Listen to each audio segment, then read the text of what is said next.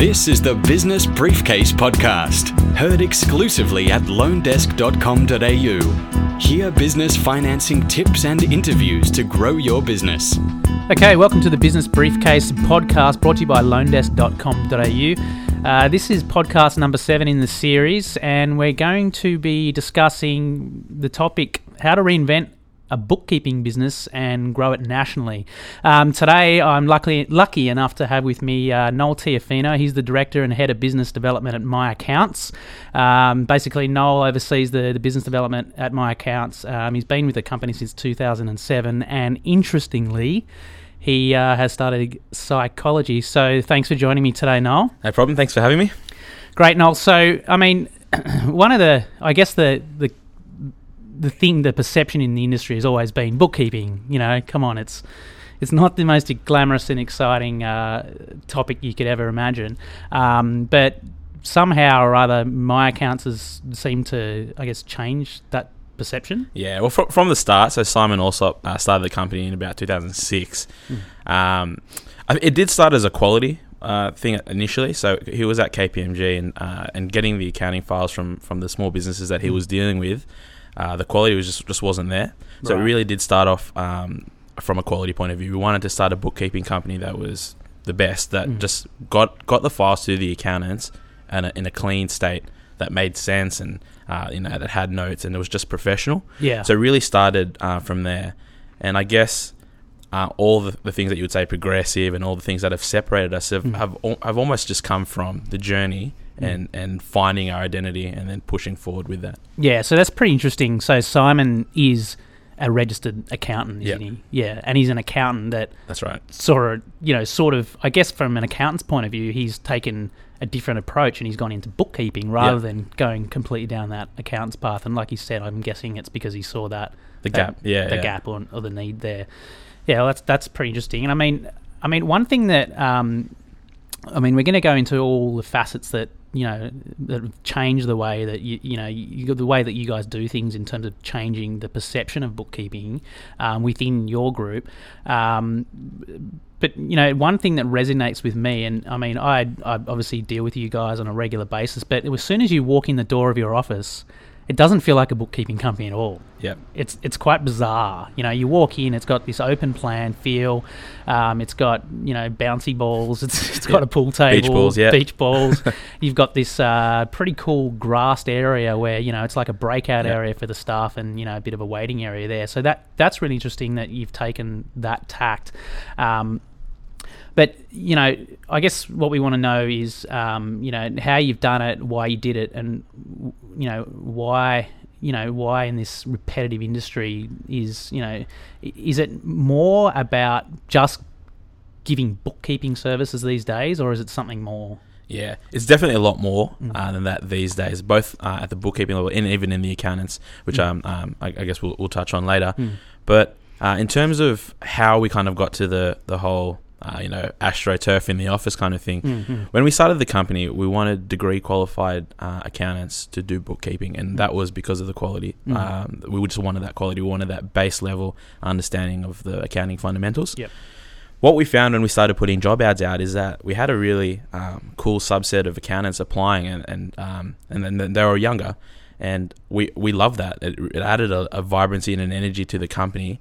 And because of that, we obviously wanted to create an environment that encouraged it. We wanted their personality to shine through because they deal with clients every day. They're not sitting in our office all the time. They're actually out there seeing people. So the more dynamic, the more colourful, the better and the more energetic they are, the better the accountants they are for us.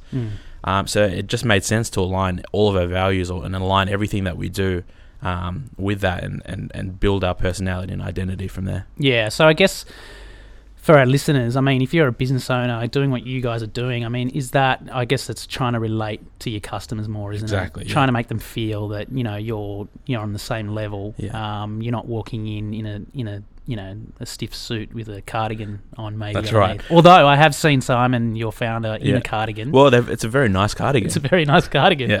I know. I'm trying to model my dress sense off that. Yeah. So, look, from attracting I know we probably just went over that slightly, but going back to attracting staff, I mean, I guess one of the things that people like to think is, what perception do you put out there in the market?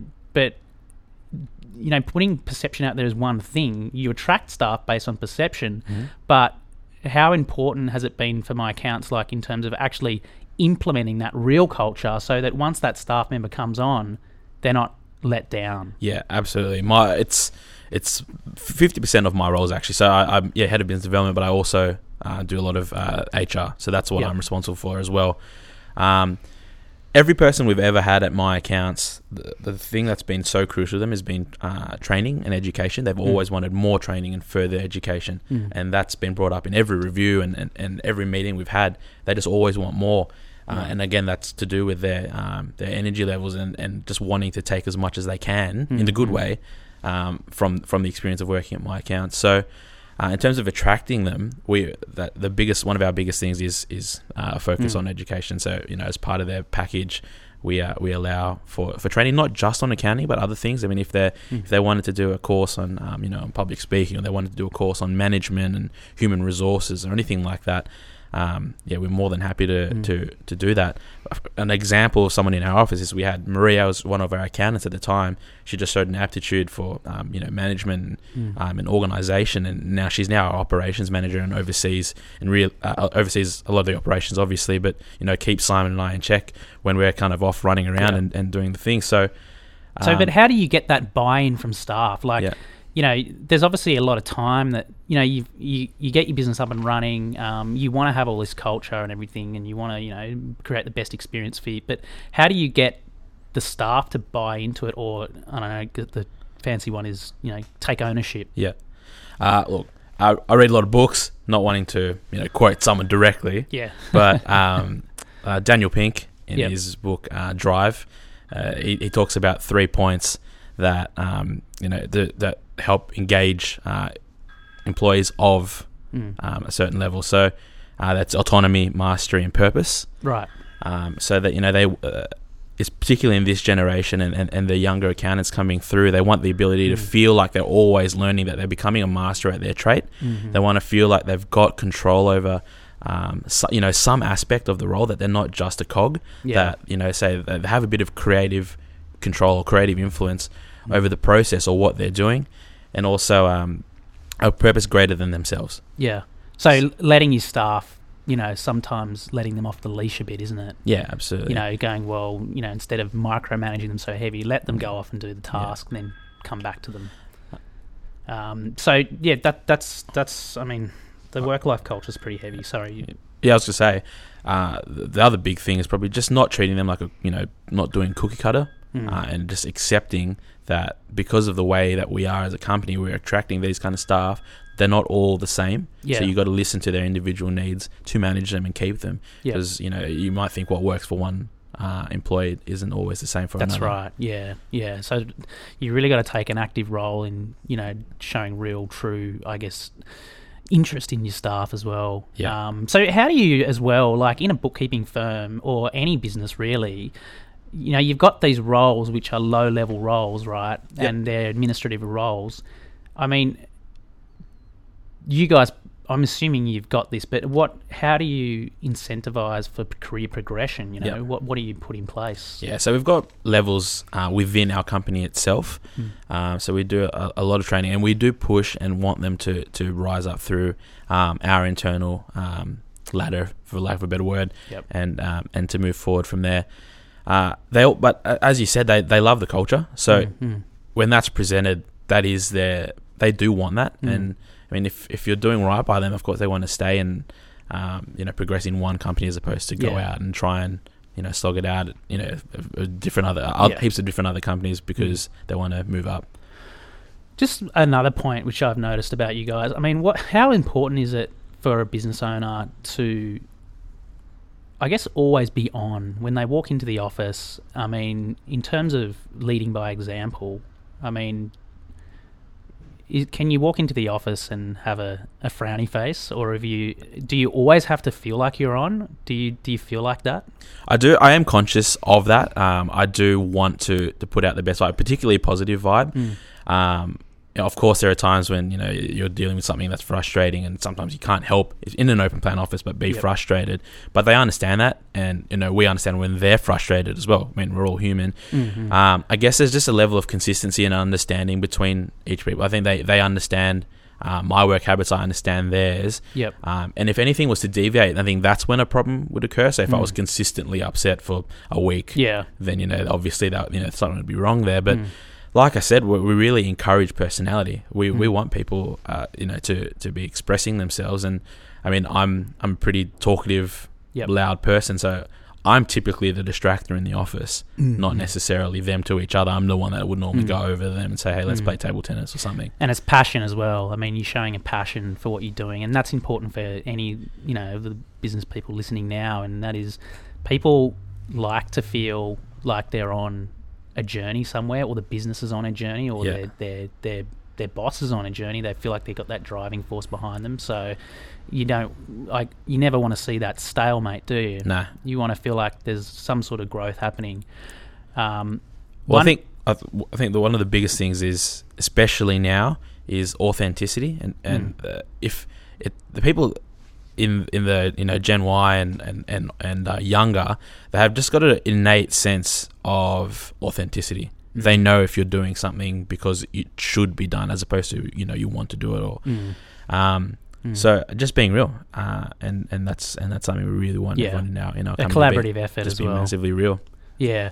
The other thing, one real important topic I want to touch on, and not every business owner's got the time for this, and there comes a point and a time in your growth cycle where, and this is a scary thing that people probably find daunting, and that is going outside of the business and showing the world, or trying to create new education and trying to hold talks or give public speaking, and that exposes your company, doesn't it? But on the flip side, it can make you look very strong and like the expert in your industry. And seeing what you guys have been doing, and you run these boot camps, and the other week I saw you at Reckon talking about accounting firms and all that. What's been the driving force behind you doing that? Yeah, we're against the hoarding of information, and the kind of the selling of information and that kind of thing. We believe in free information. We believe that our clients are smart. They know what they want, and with the rise of Wikipedia and YouTube, and just I guess the internet in general, information is just so readily accessible. So is information itself the motivating factor for someone wanting to come to seminar? Not necessarily. It's the organisation, the presentation of that information in a way that is relevant to them. So just to create an environment where they can learn something specific to what they want, that's organised for them and irrelevant to exactly what they do, is really enticing for them. But the other really big reason why we want to do boot camps and seminars is we actually just want to get in front of them as often as we can to build relationship. We're massive on relationship. So it's a really good marketing tool, isn't it, as well? Yeah, getting out there, getting in front of people, keeping them engaged in your service. I mean, is it difficult to organise these things? Or how hard is it to get something in place and consistently and doing it regularly? It's what's it take? Yeah, there definitely is effort involved. That what we're lucky to have organised and have is partnerships with other people who are other companies who are able to help. So working with say the banks like NAB or Macquarie Bank even. They've been able to help us put on a lot of these functions, but we also always partner with someone outside of accounting, in the bootcamp specifically, to present. So just to really cover off on the amount of information and value that a client or anyone visiting can get from the. So if we're speaking about speeding up your cash flow, the last time we had a social media expert, Michael Simonetti from a company called Mine, he came in and just gave his thoughts on the trends for 2014 and 15, and it was really good. And if you came to learn about accounting, you'd definitely learn about the social media and vice versa. So just the value that we're trying to give to the attendees. It's a good point, that, because I always feel like I go to these things and they've got like you said, a social media expert, and you think, geez, I know what social media is. Come on, la la la la la. But then you sit there and you listen to it, and you think, actually, I did need reminding of that. I do need to be doing these things, even though I thought I knew it. I've now been reminded, and hey, guess what? Everyone else is doing it. So if I don't start doing it, then there's something missing. Because social media now, isn't it? It's not just, I need to be doing social media. It's a new pillar that you need to be taking care of in your vertical. I mean, and even like, at a fairly subconscious level, it just reminds the person in the seminar, in the boot camp, that it's not just about accounting. It's, you got to have your focus, and you got to, do the right things with your cash flow and all that kind of thing. Yep. But there's other things to your business as well. There's also the marketing. There's also the people. Yeah. So key point, just taking away from what we're just talking about, is stepping outside, creating all these new education, like running boot camps, running seminars, or at least if you're a business owner, just try and get some kind of speaking engagement or offer up your service to your local chamber of commerce or whatever, and get out there and show people that you really know what you're talking about now. Because thought leadership. That's right, thought leadership. Because these days you can't just go and put an advertisement out and expect people to come, because everyone's doing that same thing. That's need to show people, at least in your local area, that you know what you're doing as a small, an SME, especially. Going back to your talk you gave at Reckon the other week, accountants, and this goes outside of, obviously, no, it doesn't go outside of what you're doing, but in terms of accountants now, we'll just quickly touch on, the accountants have always been about compliance. You hear accountants saying, I give all these value-add services, yada, yada, yada. What are they trying to do, and what do you think's important there for an accountant, or what do you think makes a good accountant? Just quickly. Yeah, sure. So good accountants can definitely lodge your return and minimize tax and structure your assets in a way where you're protected. That's definitely a good accountant. A great accountant is one that really understands your business and partners with you, in my opinion. So they have a vested interest in the growth of your business, which all accountants should. It sounds so simple, but really, obviously, the better the business does, the better the accountant's fees would be for, as direct as that is. But the relationship is the most important factor, I think, now in the success of an accounting firm's service. So we've gone for we've seen accountants the client visit the accountant once a year for their end of year, and the occasional phone call if they're going to purchase a car, what's the best way to do it or whatever. But now we're really seeing the accountant calling the client, booking in, say, like quarterly meetings, and sitting down with the live accounting file and going, how are you looking this quarter? How can we pre-plan your tax? It's really good to see. If you're not getting that from accounting, you really should be. That's the accountants that we work with now, that we refer work from and get referrals from. That is almost the standard now. That's a key point, because you guys would see that a lot, right? Yeah. Because you work with accountants really closely, and they're exposed. Like, you guys know which accountants are good and which aren't, right? And you can see the traits of the bad ones and the ones, I mean, I'd even go to say, people think, a great accountant is someone who responds to your emails really quickly. Yeah. Communication is the biggest complaint. Yeah. Just that. That one little thing that you need to do. Yeah. Just respond to an email. That's all you got to do. And don't charge for it. And that's right. Yeah. Don't charge for every single thing, because your client or customer at the end of the day is just going to think you're gouging them. That's right. We're here for the long term, yada, yada, all those sort of things. So the frequency of visit, it's so crucial. And again, like the more face-to-face interaction they have, the better the stickiness of their relationship, and you just grow together, and I think it's a really good relationship. Yeah, cool. Let's just move on from there now. So, one thing that's been really good to see, and in my mind, and I'm sure this is the perception of a lot of people as well, a bookkeeping or bookkeeper is just, I guess the thing, they're just a little, some person that comes in occasionally, they just fluff around, you see them occasionally, whatever. I mean, are there lots of large, big bookkeeping firms around like you? I've only ever really seen yourself, and do they exist? Are they evolving? Is the industry evolving? Yeah, as a like for like, we're starting to see them come out now, but historically, no, there hasn't really been a firm. And by firm, I mean the bookkeepers are employed and they have management, and we're basically set up exactly like an accounting firm. We just focus on bookkeeping. in the past, the competition has been franchises. Say you're like, first class account or books on site. They have been the greater competition. However, when you break it down, they're still a contractor basically, or a sole trader.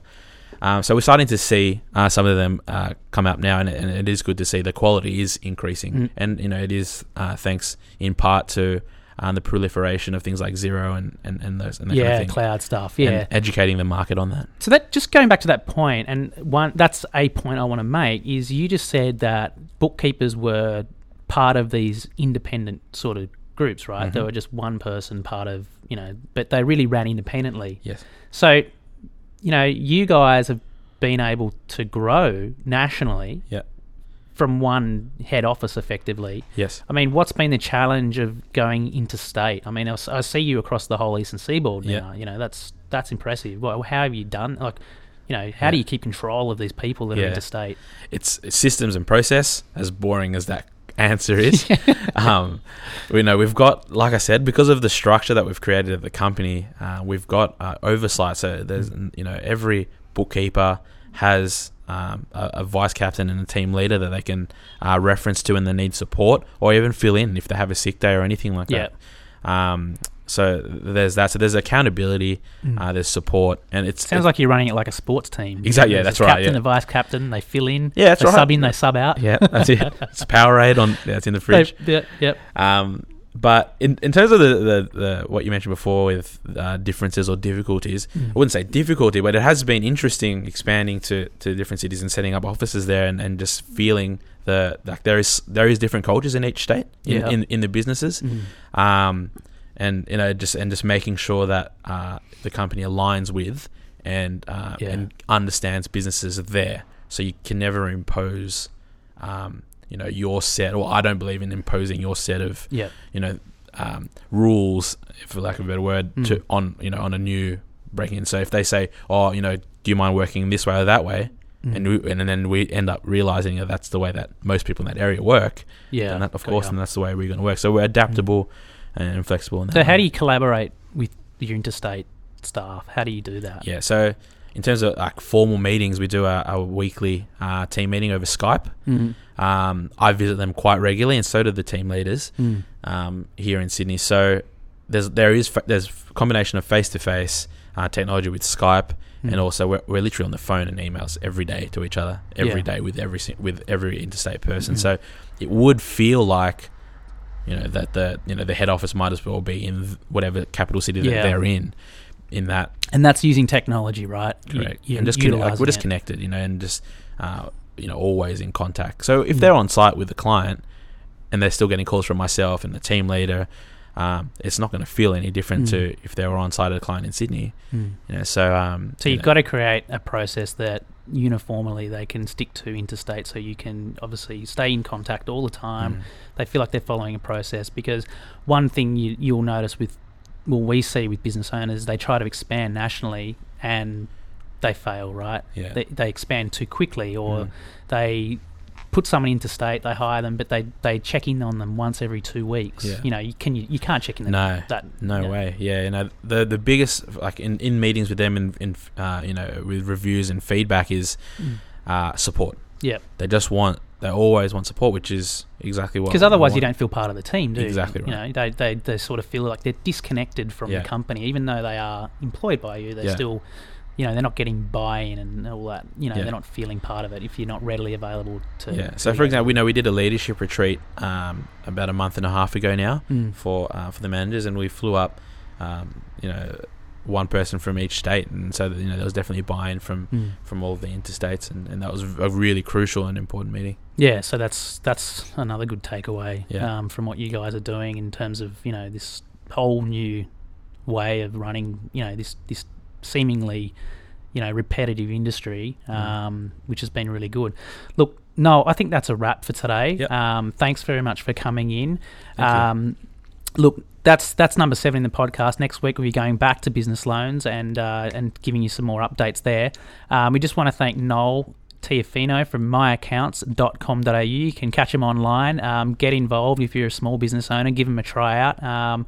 And just remember, if you're dealing with your accountant, like Noel said, and you're not getting any love from them, you're probably better off even at least giving Noel a tinkle and asking him which accountant might be able to help you out. Yeah, I'd love to. Yeah. Yeah. So thanks again, Noel. Thanks for coming in. Thanks. Yeah. Thanks Cheers. for having me. Thanks for listening.